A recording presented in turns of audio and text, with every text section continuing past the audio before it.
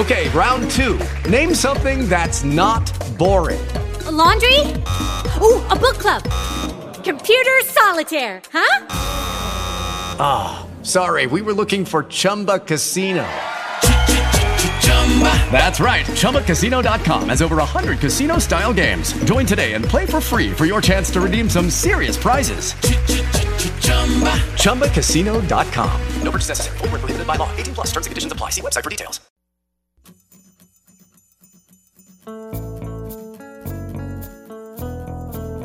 1310 WIBA and Ask the Experts, joined in studio this morning by Dr. Nicole Hemkes of Advocate MD, a direct primary care practice. You can learn more about Advocate MD online, the website advocatesdpc.com. That's advocatedpc.com. Telephone number for Dr. Hemkes if you want to make an appointment, 608-268-6211. That's 268-6211. Again, you can learn more online, advocatedpc.com. Or if you have questions, and who doesn't have questions right now? The doctor's a great resource, whether it's about coronavirus or other questions about maybe your current health care. If you've got some questions for the doctor, she's a great resource. We'll get you on the air right now at 321-1310. That's 321-1310. Without any further ado, Dr. Hemkes, how you doing today? I'm doing good, Sean. How are you? I'm doing really well, and I had somebody call me, was it yesterday? It's weird how the days are getting, maybe It was Tuesday, and somebody asking about you and asking about the show, and the question he had, too, was, how do you spell the doctor's last name? And sure. He's like, everyone, I'm assuming, always puts an I in there somewhere. Or they like to put a P in there, like Hempkiss. Oh, I yeah. don't know. That seems to be a common thing. It's Hemkes. Yes, exactly. The E's sound like I's, I think. Yeah. It's kind of a hard last name. So if you're wondering, yes, Dr. Hemkes with 2 E's, no I's. And, of course, she's the owner and medical director at Advocate MD. And, Doctor, yesterday you did a Facebook, what do they call those? There's a Facebook Live. Yeah, Facebook Live chat, which was awesome. I was watching, as were others. And let's talk a little bit about some of the questions you received. This is something when it comes to coronavirus, people are concerned. And I think we're all trying to kind of take it in stride and try not to go too far. But it is something that is kind of scary for people, isn't it? Yes, and part of the reason for I've been a lot more active on the Facebook and through email, especially with my patients, is because this is the time where when people are told to stay at home, and so they start going on the internet or listening to the TV and all these things, and so I don't want people to be overly anxious, but also I do want them to be very cautious and take this seriously, obviously. So I thought that putting more reliable information and kind of breaking down some of, you can look at a lot of different sources and maybe you're seeing conflicting information coming out of different places. So maybe having a person that they can rely on to kind of give them the basic facts of what's going on, and that would be helpful to people. So yeah, we had some people come on the Facebook Live. And, the other thing with this coronavirus is that the information seems to be changing almost daily, right? So we're looking at things like, the information coming out of not only China, Italy, France, the countries in Europe now that are being hit, very hard by this. And what the medical community, the research community is compiling all of this data and trying to see some commonalities, see some, symptoms that people seem to have, map out trends to say, this is how long people are symptomatic. This is how long they can be contagious. This is how long people should be self-isolating and all of these things. And I know that there's been a lot of people understandably frustrated with, the changing facts as far as, first initially they said gatherings of 250 and then it was 100 and then now it's 10. But honestly, I think 10 is probably a good number, maybe even less than 10, because the idea is that the less people that you're standing around with, the less chance that one of those people standing in that crowd has it. But what we're finding more recently that's very interesting, even over the last couple of days, there's been a lot of articles and studies coming out showing that the time that people are the most contagious with corona is the week prior to showing any symptoms and then the first week of symptoms. So that tells us that, there's a lot of people walking around now that feel great, that aren't having, a sore throat or a fever or a cough. And they could have coronavirus because they've been at some point exposed to somebody and they're still in that incubation period. But we know now that even without showing any symptoms, you can be transmitting that to somebody else. Is that personally what makes it such an epidemic is because it's if you're spreading it around for so long with no symptoms, most of us, we see symptoms, we start to isolate. But exactly, I think that's one of the big theories going around, is that that's why it's spread so quickly. And so people that were feeling great, and again, I think initially they might not have understood this part of it, that you could be asymptomatic and be spreading it to other people, and that's actually the time where it's most contagious. So yeah, people walking around, riding public transportation, going to work, going to school, and they're transmitting it to a bunch of people.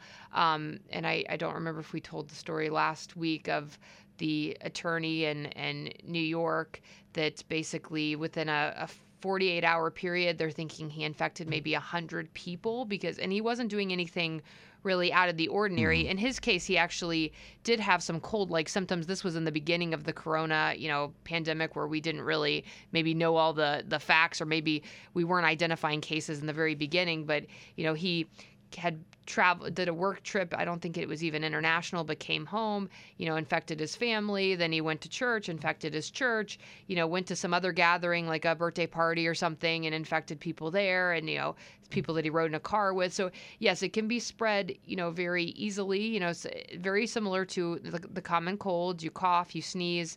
The other part that's very unique about corona that is not true of other respiratory viral illnesses is that, and this is also something we found out in the last just few days, is how long it can stay on surfaces. So that's why, Sean decontaminated the whole area here. Did you Lysol the mic and the countertops? So what we're finding out now, I think initially when this, a week ago, they were saying that maybe 3 to 6 hours or 3 to 9 hours this would stay on surfaces. Now what they're saying is that for paper or cardboard surfaces, so for example, hypothetically, you get a package delivered in a cardboard box, and the person that touched it previously, that can stay on cardboard for 24 hours. They're saying plastic surfaces, or what's pretty much laminate countertops, like most workplaces have, 2 to 3 days. Oh. So somebody touches, a reception desk, and 2 days later somebody comes up and touches that desk, and then forgets to, sanitize or wash their hands, and then, touch their face, because we know that we all touch our face multiple times a day. So that's another reason why I think that this is being spread so quickly. And that's another reason why for most medical clinics, including my own, we all pretty much made the decision this week, even though I have a much lower volume clinic and I don't have people sitting in my waiting room. So that wasn't the concern. But the concern is that if this thing stays on countertops for 2 to 3 days, and it's supposedly what they're saying too is, even though it's droplet, so it's transmitted droplet, but they're saying that we should almost take respiratory precautions, which would mean that, I should have worn a mask into the studio today, but I did not.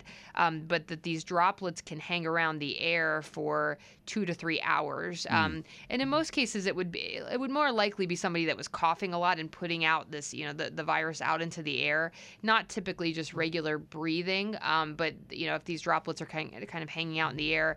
But yeah, I think in most cases, people are touching surfaces that have something on it, and then, touching their mouth or eating and that sort of thing. And you mentioned things in the air. I saw something from the ADA for the dentist saying that, most people are getting, if they've got just their routine cleaning and stuff, they're being canceled as it creates the filing and all the I don't want to talk dentist. Basically creates an aerosol which can create infections. Doctor, you and I had a conversation too. I think it was last week. It's funny how everything kind of blends together. As we were walking out here, I was telling you we were planning on at that time going on vacation. We've since changed it, and one of the points you made with me, and I think it's important that people realize this, is even if you don't have, a compromised immune system, diabetes, those type of things, and if you get this, I think my attitude was, I get it. It's not the worst thing that happened. You pointed out kind of keeping yourself healthy for the same reason why we get vaccines, to keep yourself healthy, but also keep others who may have those things. You don't want to spread this stuff around. Exactly. And so, what they're saying, on the one hand, we don't want people to be in fear, like, this is the plague, and if you get it, every person is going to die. Obviously, that's not happening or going to happen. But on the other hand, this is much more severe than influenza, which is something that we experience every winter.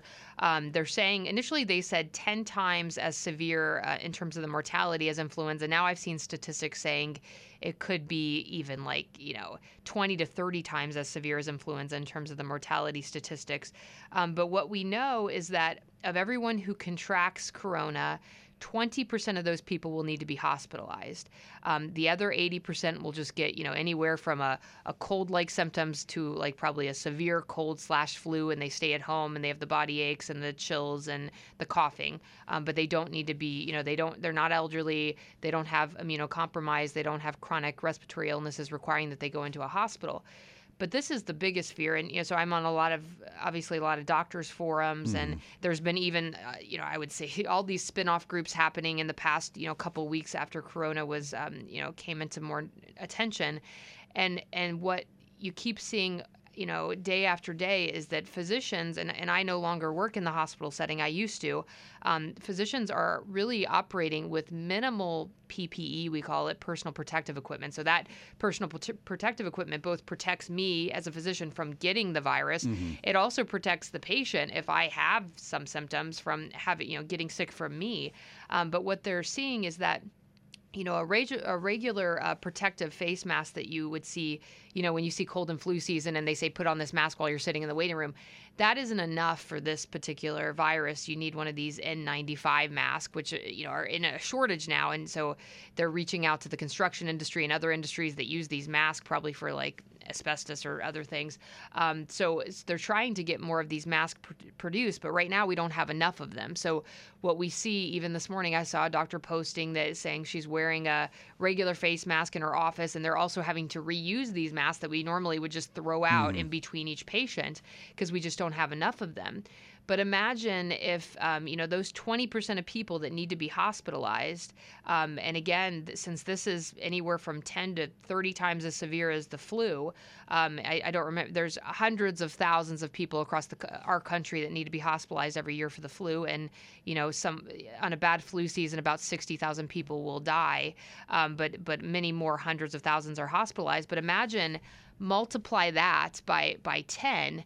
And we only have, aside from having enough medical staff, we only have a certain number of ventilators. We only have a certain number of ICU beds. We only have a certain number of the equipment and staff that are needed to take care of these patients. So that's why we're trying to say, healthy people, middle-aged people, young people, if you can stay healthy, then you will decrease the chance that, people that are more susceptible to this will get sick. And then those people won't need to be hospitalized and use, basically what happens when we run out of this equipment that we need. And I actually have a good friend that's an anesthesiologist locally here. And, so they're already looking at alternatives to say, how do we manage multiple people off of one ventilator, or what alternatives do we have? I know one of the articles I read said that maybe veterinary ventilators could be used for humans. I mean, they're looking at the multiple, kind of scenarios and backup plans if this thing gets very bad. And we're kind of following the trajectory when you look at different countries. Italy has been hit very hard, and I think one of the things we talked about last week is my kind of optimistic side would say that, countries like China and Italy and many, European countries, the United States population, both were different demographically, but also we're different in terms of how we live, how spaced out we are, how much we utilize public transportation. So obviously Europe and, China, there's a heavy population density in most, especially obviously cities in Europe. They also utilize heavily, public transportation. Countries like Italy, majority of people smoke. I think it's greater than 50% of adults smoke. So obviously we have a much lower rate of tobacco use, and also that, leads to chronic respiratory illness. China is also similar. I think greater than 50% of their adult population smokes. And they also obviously have a very high population density. So my optimistic side would say that, the United States is more spaced out. Maybe, hopefully we have less chronic respiratory illness. But obviously we still have many, elderly patients, and also the population in places like Italy is more elderly. They have a higher elderly population. I think they have the second oldest population in the world after Japan. So the statistic I read was that 60% of people are over the age of 40 in Italy. Really? So yeah. So, and I don't know why that is, but yeah. So I obviously the United States has a much younger, leaning in the younger direction, but still we have a very large population. So still the overall, rate of infection and the rate of hospitalization and mortality could be very high here. Really interesting stuff. Talking this morning with Dr. Nicole Hemkes of Advocate MD. Don't forget, you can learn more about Dr. Hemkes. You can also learn more about direct primary care. If you're not familiar with direct primary care, it's a really, really great model. It's kind of like the good old days of doctor-patient, no intermediaries. You don't have an insurance card, all that stuff to deal with. It's literally just working directly with the doctor. She'd love to get to know you. She'd love to keep you and your family healthy. Of course, if you're ready to make an appointment, you can pick up the phone and give the doctor a call, 268-6211. That's 268-6211. For more information, get to advocatesdpc.com. That's advocatesdpc.com. And doctor, one of the things I do find sometimes societally, everything's got to either be a 1 or a 10. And when we're approached with a 5, or maybe this is a 6 or a 7, or maybe even an 8, we tend to think it's a 10. We tend to think it's the worst thing in the world. As you've been talking here, perspective to all of this is very important, isn't it? It is, and now that you mention that, it makes me think of, I have a good friend that lives down in Chicago, and she posted a video of her 92-year-old mother who celebrated her birthday yesterday, and she was reading off this little letter, and she talked about, I was born in 1920-something, and, during the polio outbreak, and I saw people survive this, and we survived the Great Depression, and, my husband went off to World War II, and, all of these things we have been, as a country, able to survive. Very hard times, wars, economic depressions, all of these things, and we will get through this. But that kind of leads me. The other thing I wanted to mention is that I don't want people to feel like they don't have access to medical care. I mean, even if you're somebody that, if you lose your job or you lose your health care, definitely my clinic is a place where we would like to be able to help you. So please call us. And even if we're not seeing patients for routine exams, I'm still doing televisits. I'm doing, through the video chats and also phone visits. And I am seeing patients in the clinic for urgent things, like if they need stitches or, sprain their ankles, things that can't be handled via the phone. But in this model, again, we don't require people to have health insurance. So if you're suffering from hard times and you unfortunately, a lot of people, I think we're going to be heading in this direction, that I want people to know that they have access to, good primary care. Really good stuff. And you can learn more, of course, Advocate DPC. You can pick up the phone, give the doctor a call, 608-268-6211. That's 268-6211 for an appointment with the doctor. And mention the Facebook Live thing. I would urge people to follow you on Facebook.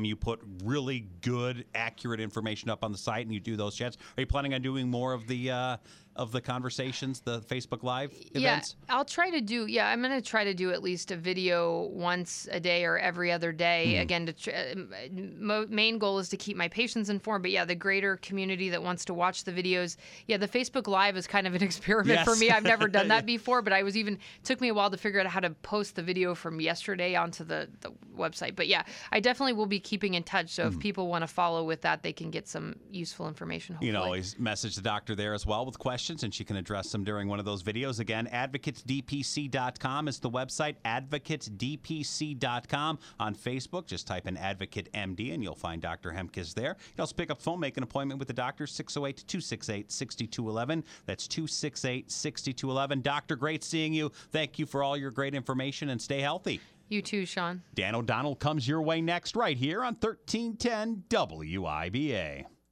With the Lucky Land Slots, you can get lucky just about anywhere. This is your captain speaking. We've got clear runway and the weather's fine, but we're just going to circle up here a while and get lucky. No, nothing like that. It's just these cash prizes add up quick. So I suggest you sit back, keep your tray table upright, and start getting lucky. Play for free at LuckyLandSlots.com. Are you feeling lucky? No purchase necessary. Void where prohibited by law. 18+ terms and conditions apply. See website for details.